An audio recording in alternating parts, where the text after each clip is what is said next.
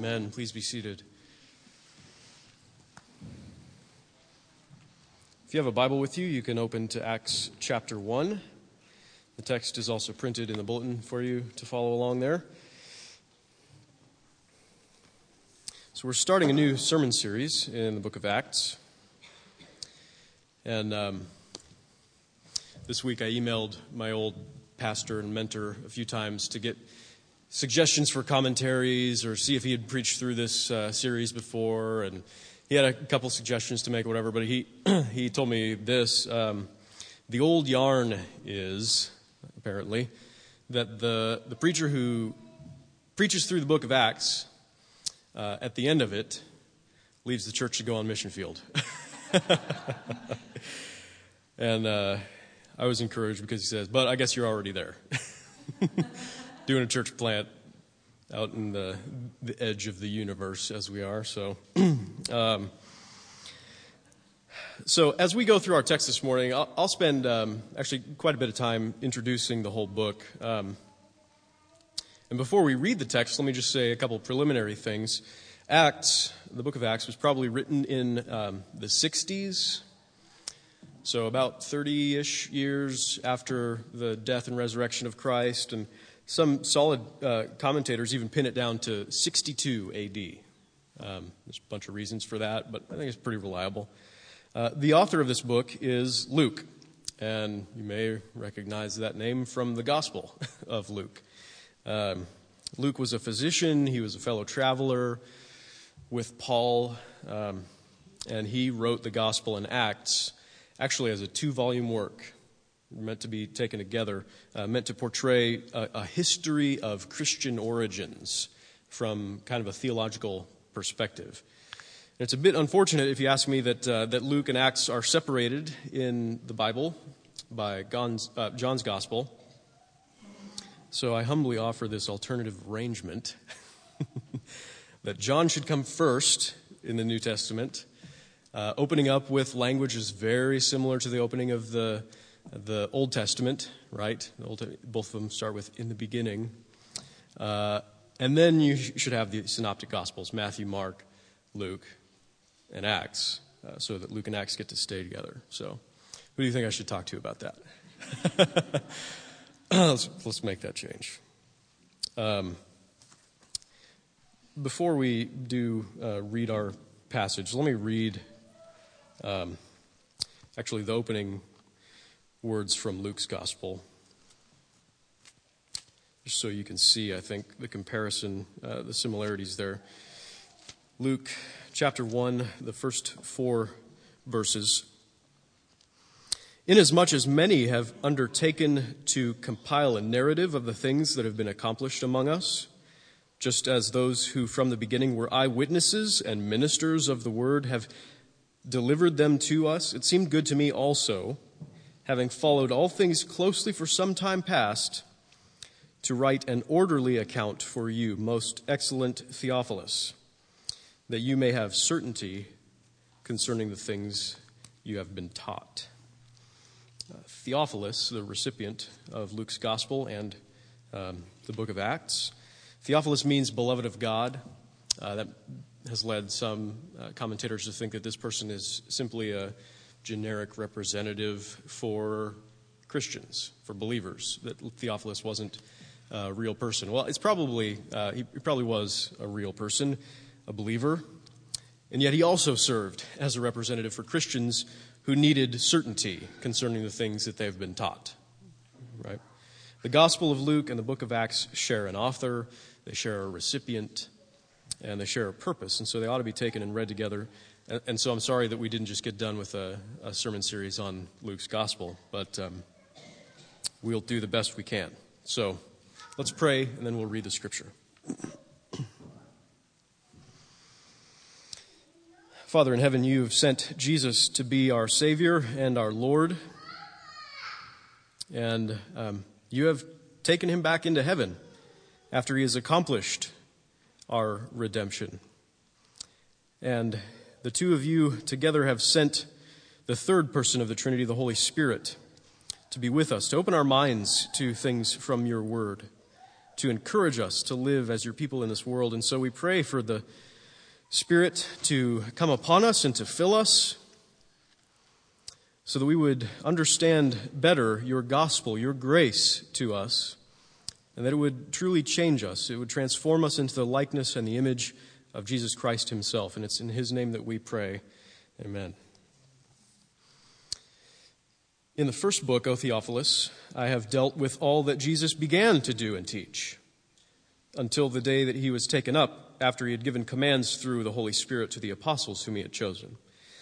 He presented himself alive to them after his suffering by many proofs, appearing to them during 40 days and speaking about the kingdom of God.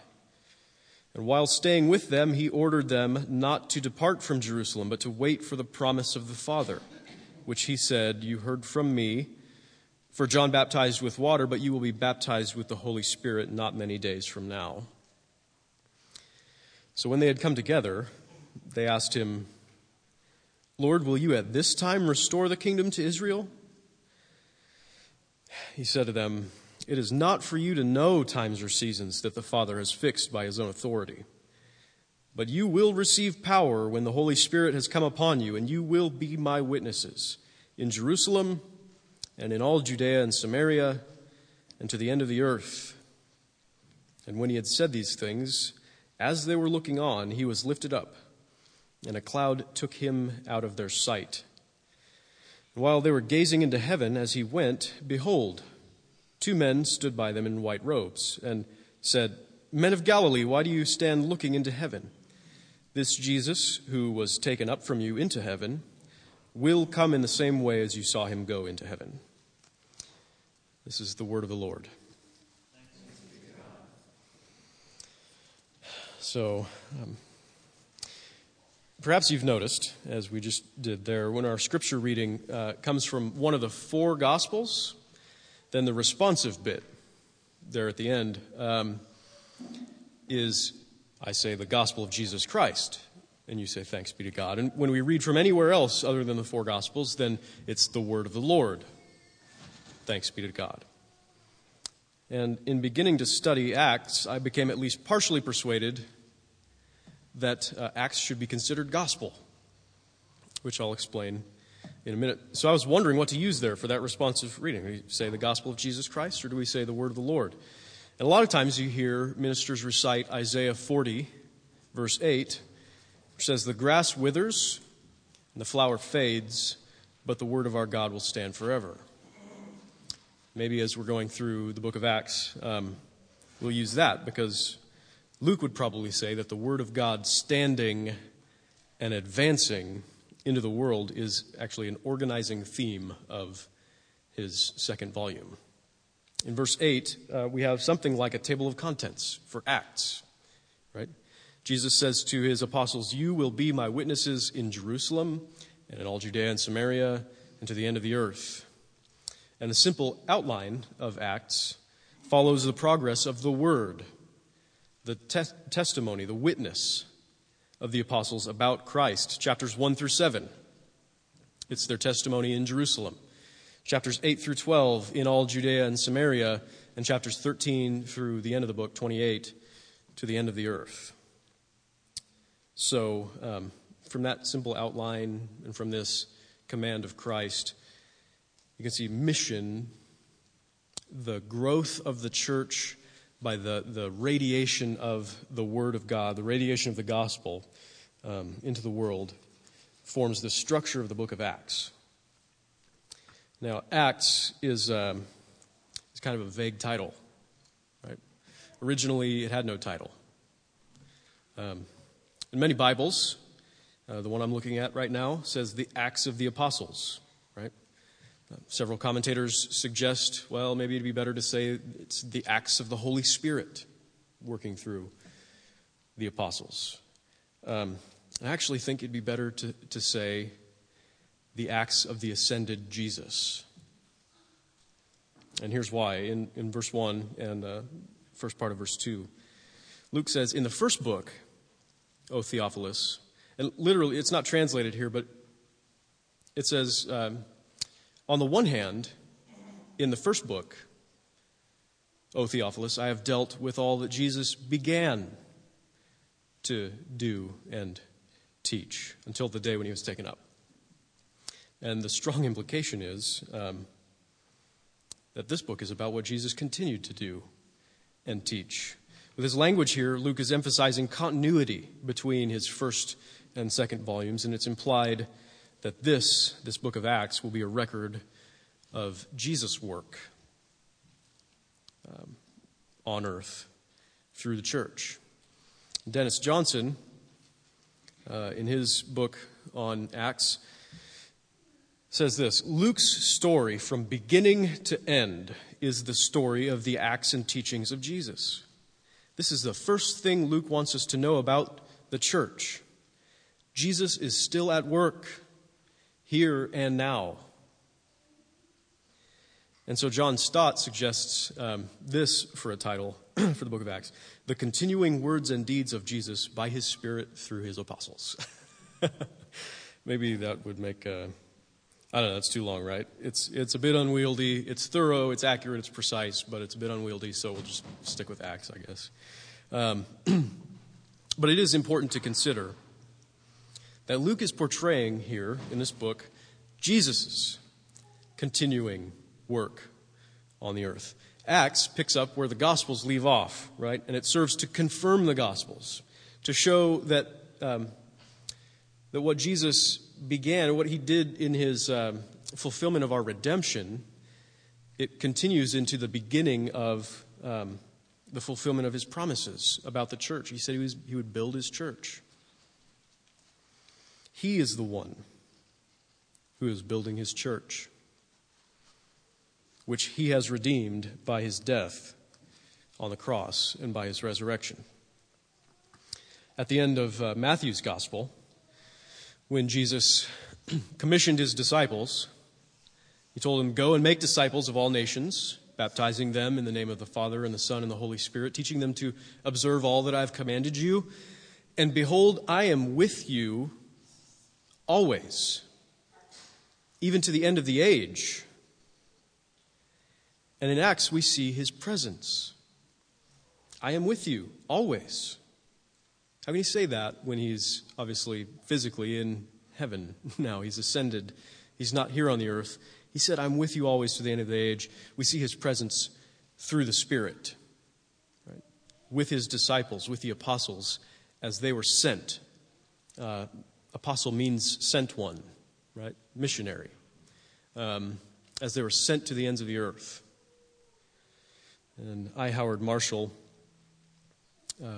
says this: Luke makes it clear that in his view, the essential task of the church is mission. He says remarkably little about the inner life of the church and concentrates most of his attention on this aspect of the church's task. Moreover, for Luke, mission means evangelism, the proclamation of the good news of Jesus, and the challenge to repentance and faith. So maybe that provides you with a vague sense of direction where we're going to go as we study this new series in Acts. For now, let's dig a little deeper into this morning's text. Let me read verses 1 through 5 again. In the first book, O Theophilus, I've dealt with all that Jesus began to do and teach, until the day when he was taken up, after he had given commands through the Holy Spirit to the apostles whom he had chosen. He presented himself alive to them after his suffering by many proofs, appearing to them during 40 days and speaking about the kingdom of God. And while staying with them, he ordered them not to depart from Jerusalem, but to wait for the promise of the Father, which, he said, you heard from me. For John baptized with water, but you will be baptized with the Holy Spirit not many days from now.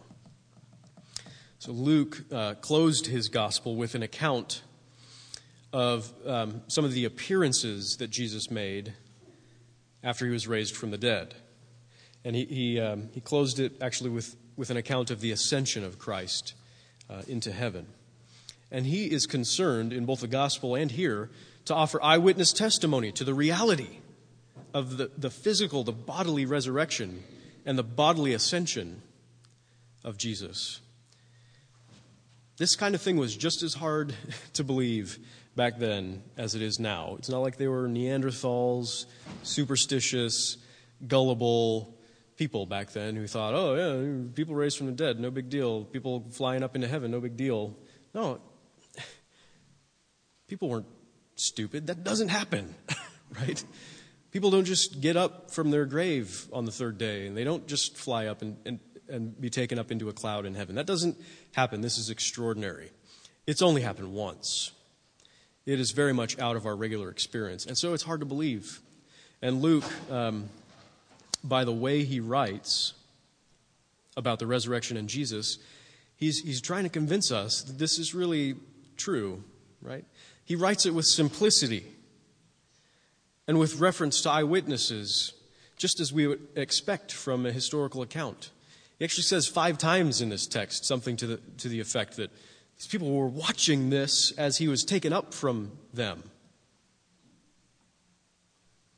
After Jesus died on the cross, God raised him bodily from the dead. He was no phantom.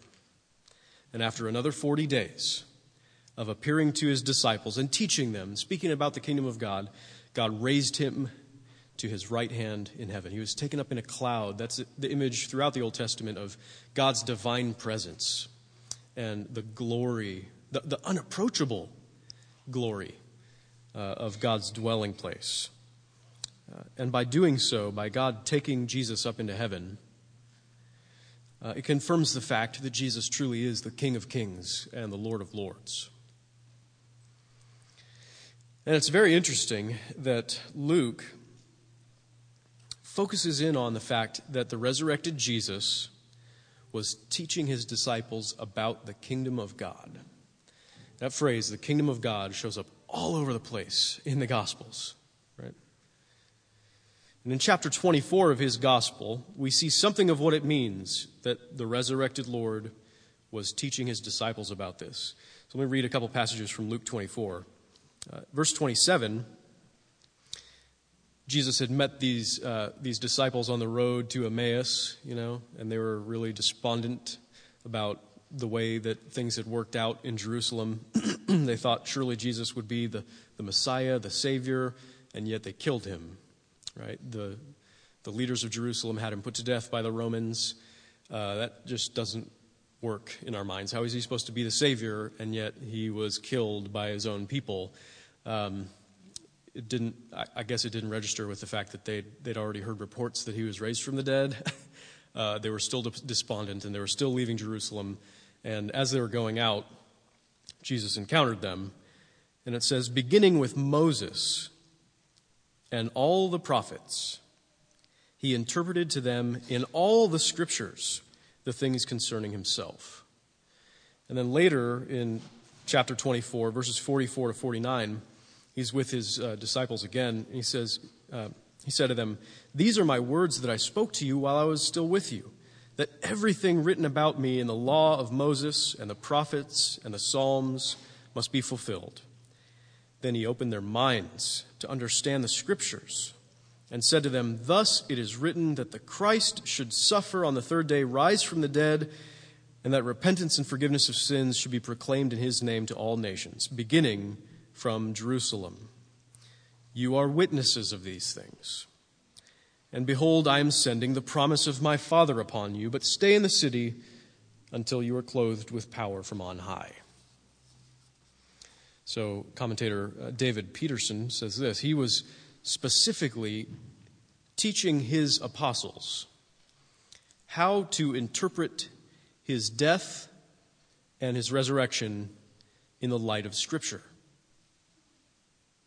So his speaking about the kingdom of God included helping them understand his role as the Savior, the Messiah, from the Old Testament.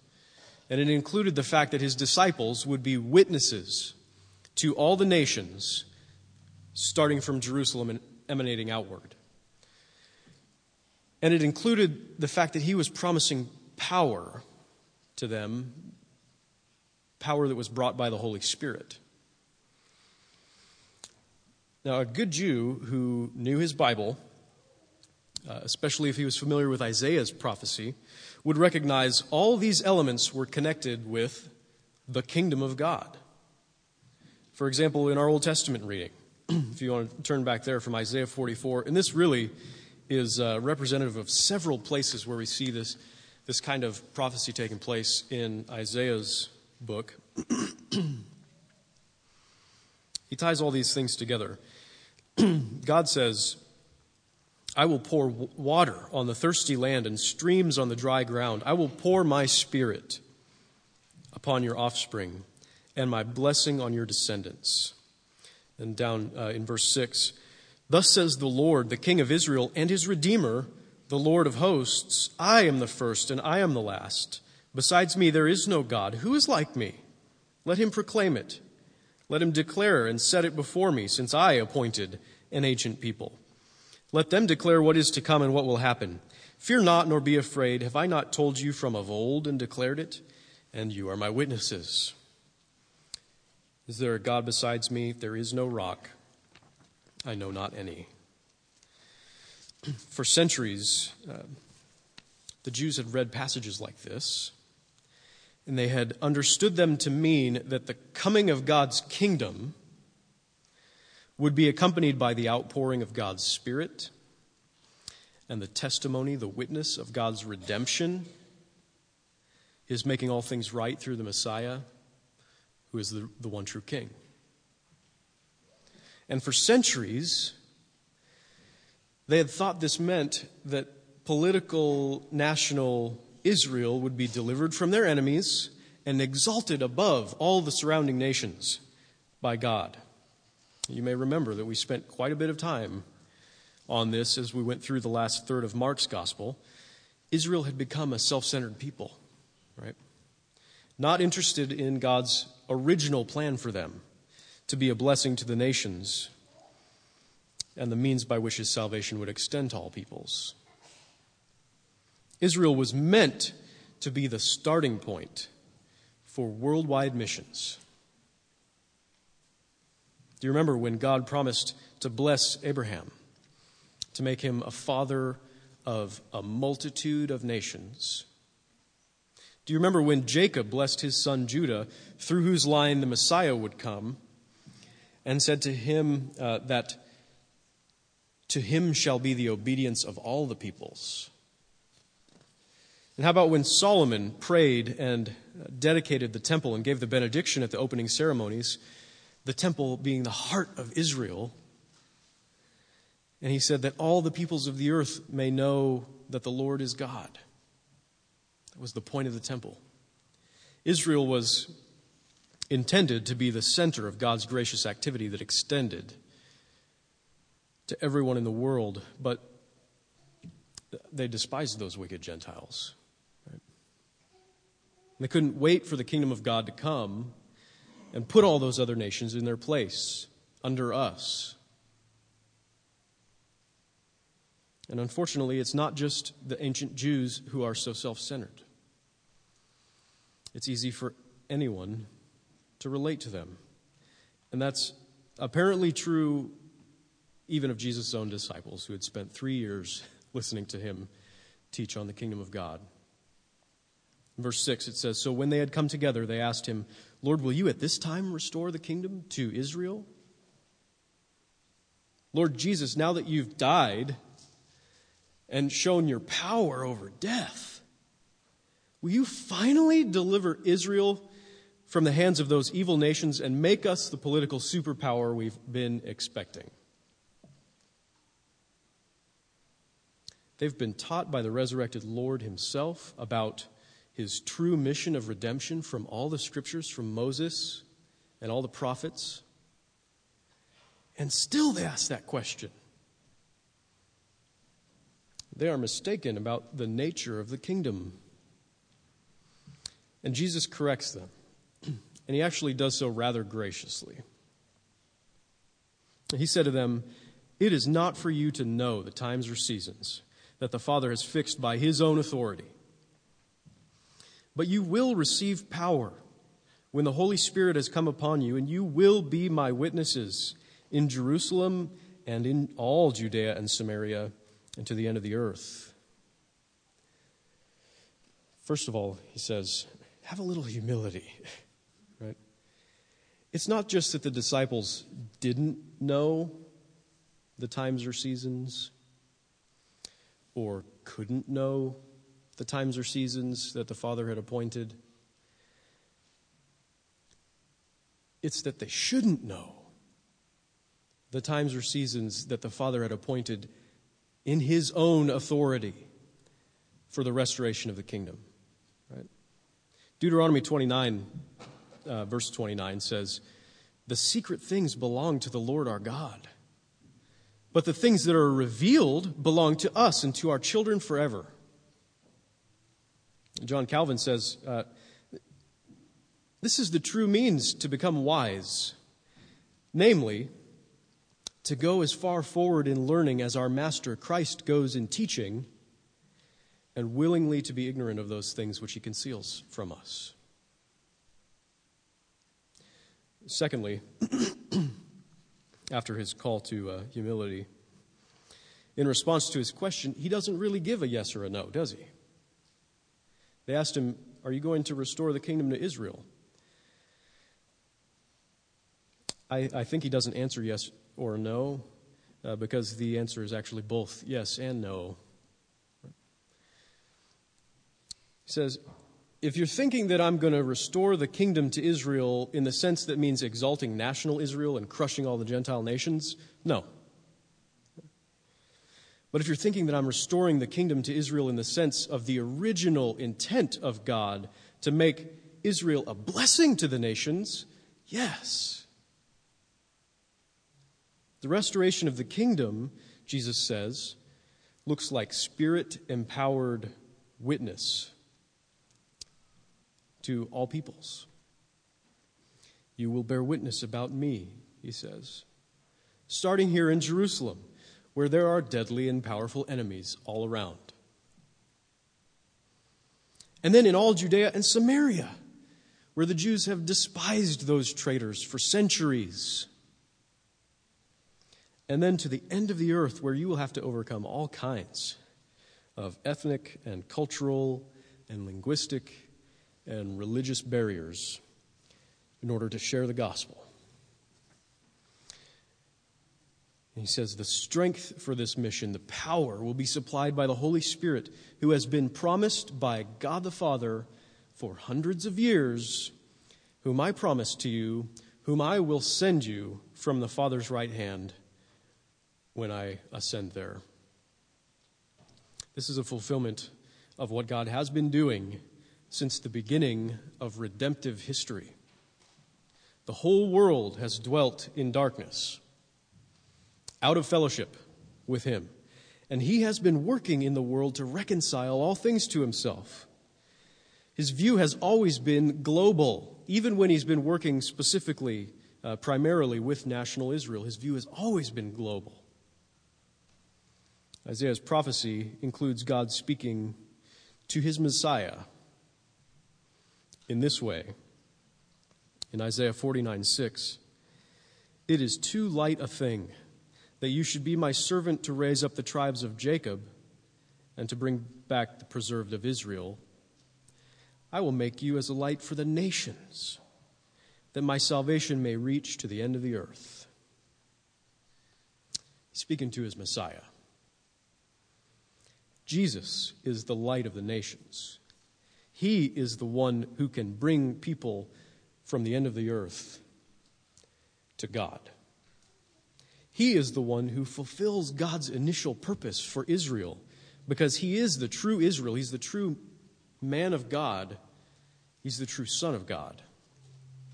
Israel failed in their mission. They rejected their mission. But Jesus embraced his mission to the point of death on a cross.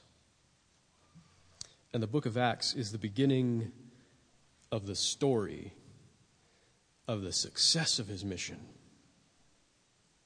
Jesus restores the kingdom by accomplishing Israel's mission to bear witness to the one true God in all the earth. And he restores the kingdom by using messed up people like us, people who just refuse to understand what he's doing. just like the apostles. He restores the kingdom by using messed up people, by filling them with his Holy Spirit, with his word of grace as testimony on our lips. Peterson says, Jesus calls the apostles to be the nucleus of the servant community that he will use to bring the message of salvation to Israel and to the Gentiles. And then he quotes another fellow by the name of Tita.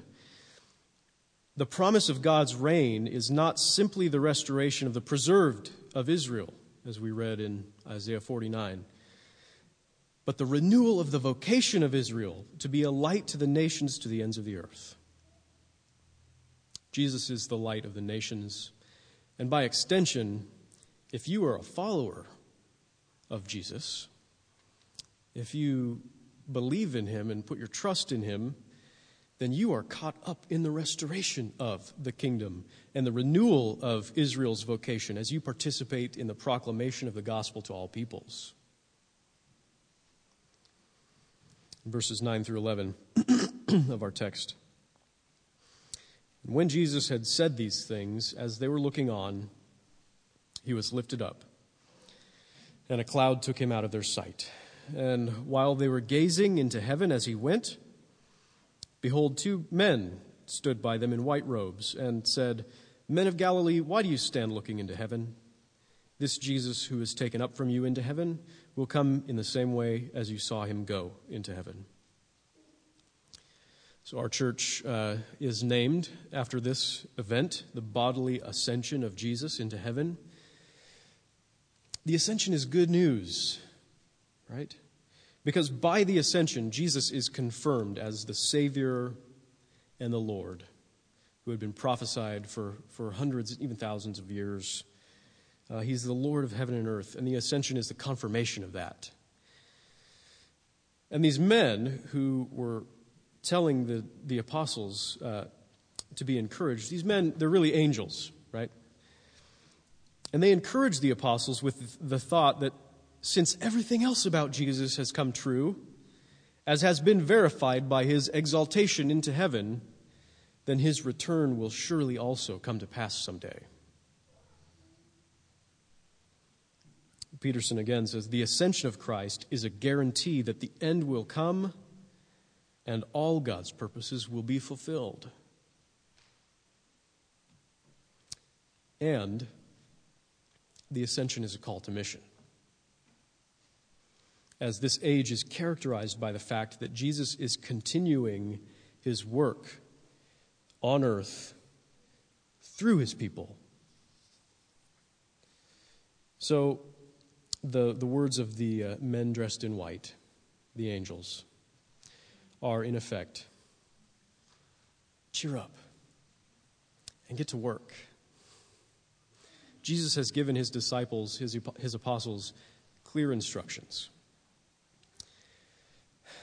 Unfortunately, you almost get the sense that they don't know what to do other than stare up and hope that Jesus comes back right away. Right? They continue staring into heaven. Really, as you continue through the book of Acts, you get the sense the apostles really kind of start to get things in chapter 2 when the Spirit's poured out on them and they proclaim the gospel to all the people who are gathered there at Pentecost. But even then, there's still hesitation and there's still reluctance on their part. Through the book of Acts, there's this hesitation to take the gospel out into the world. And that's a bummer. But you know what? That's okay. Only Jesus is perfect. Only Jesus perfectly cares for and executes the mission of God. And he is the one who is building his church. All glory to him for doing it by using broken people like us. Amen. Let's pray.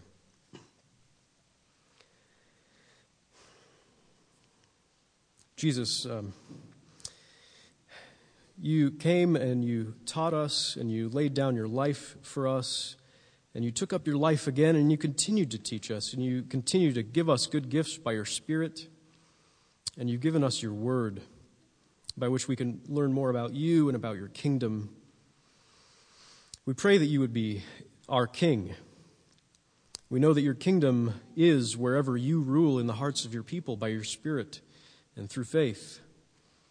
And so we submit ourselves to you. We trust in you that you have good in store for us. And Lord, we're excited about the fact that you've called us to participate in your very own work, that you've not left us on the earth without a purpose, but that you've given us a sure purpose, and that you've given us the sure hope of its fulfillment. You will one day return and make all things right and set up your kingdom in the new heaven and new earth forever. Lord Jesus, we look forward to that day. Would you give us strength as we think about your gospel, as we think about your grace and your mercy toward us?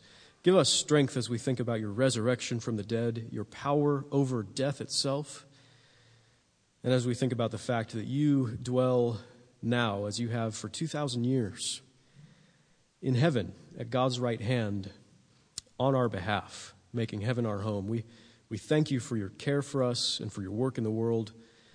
And we submit our lives to that work for your sake and for the sake of your kingdom, we pray. Amen.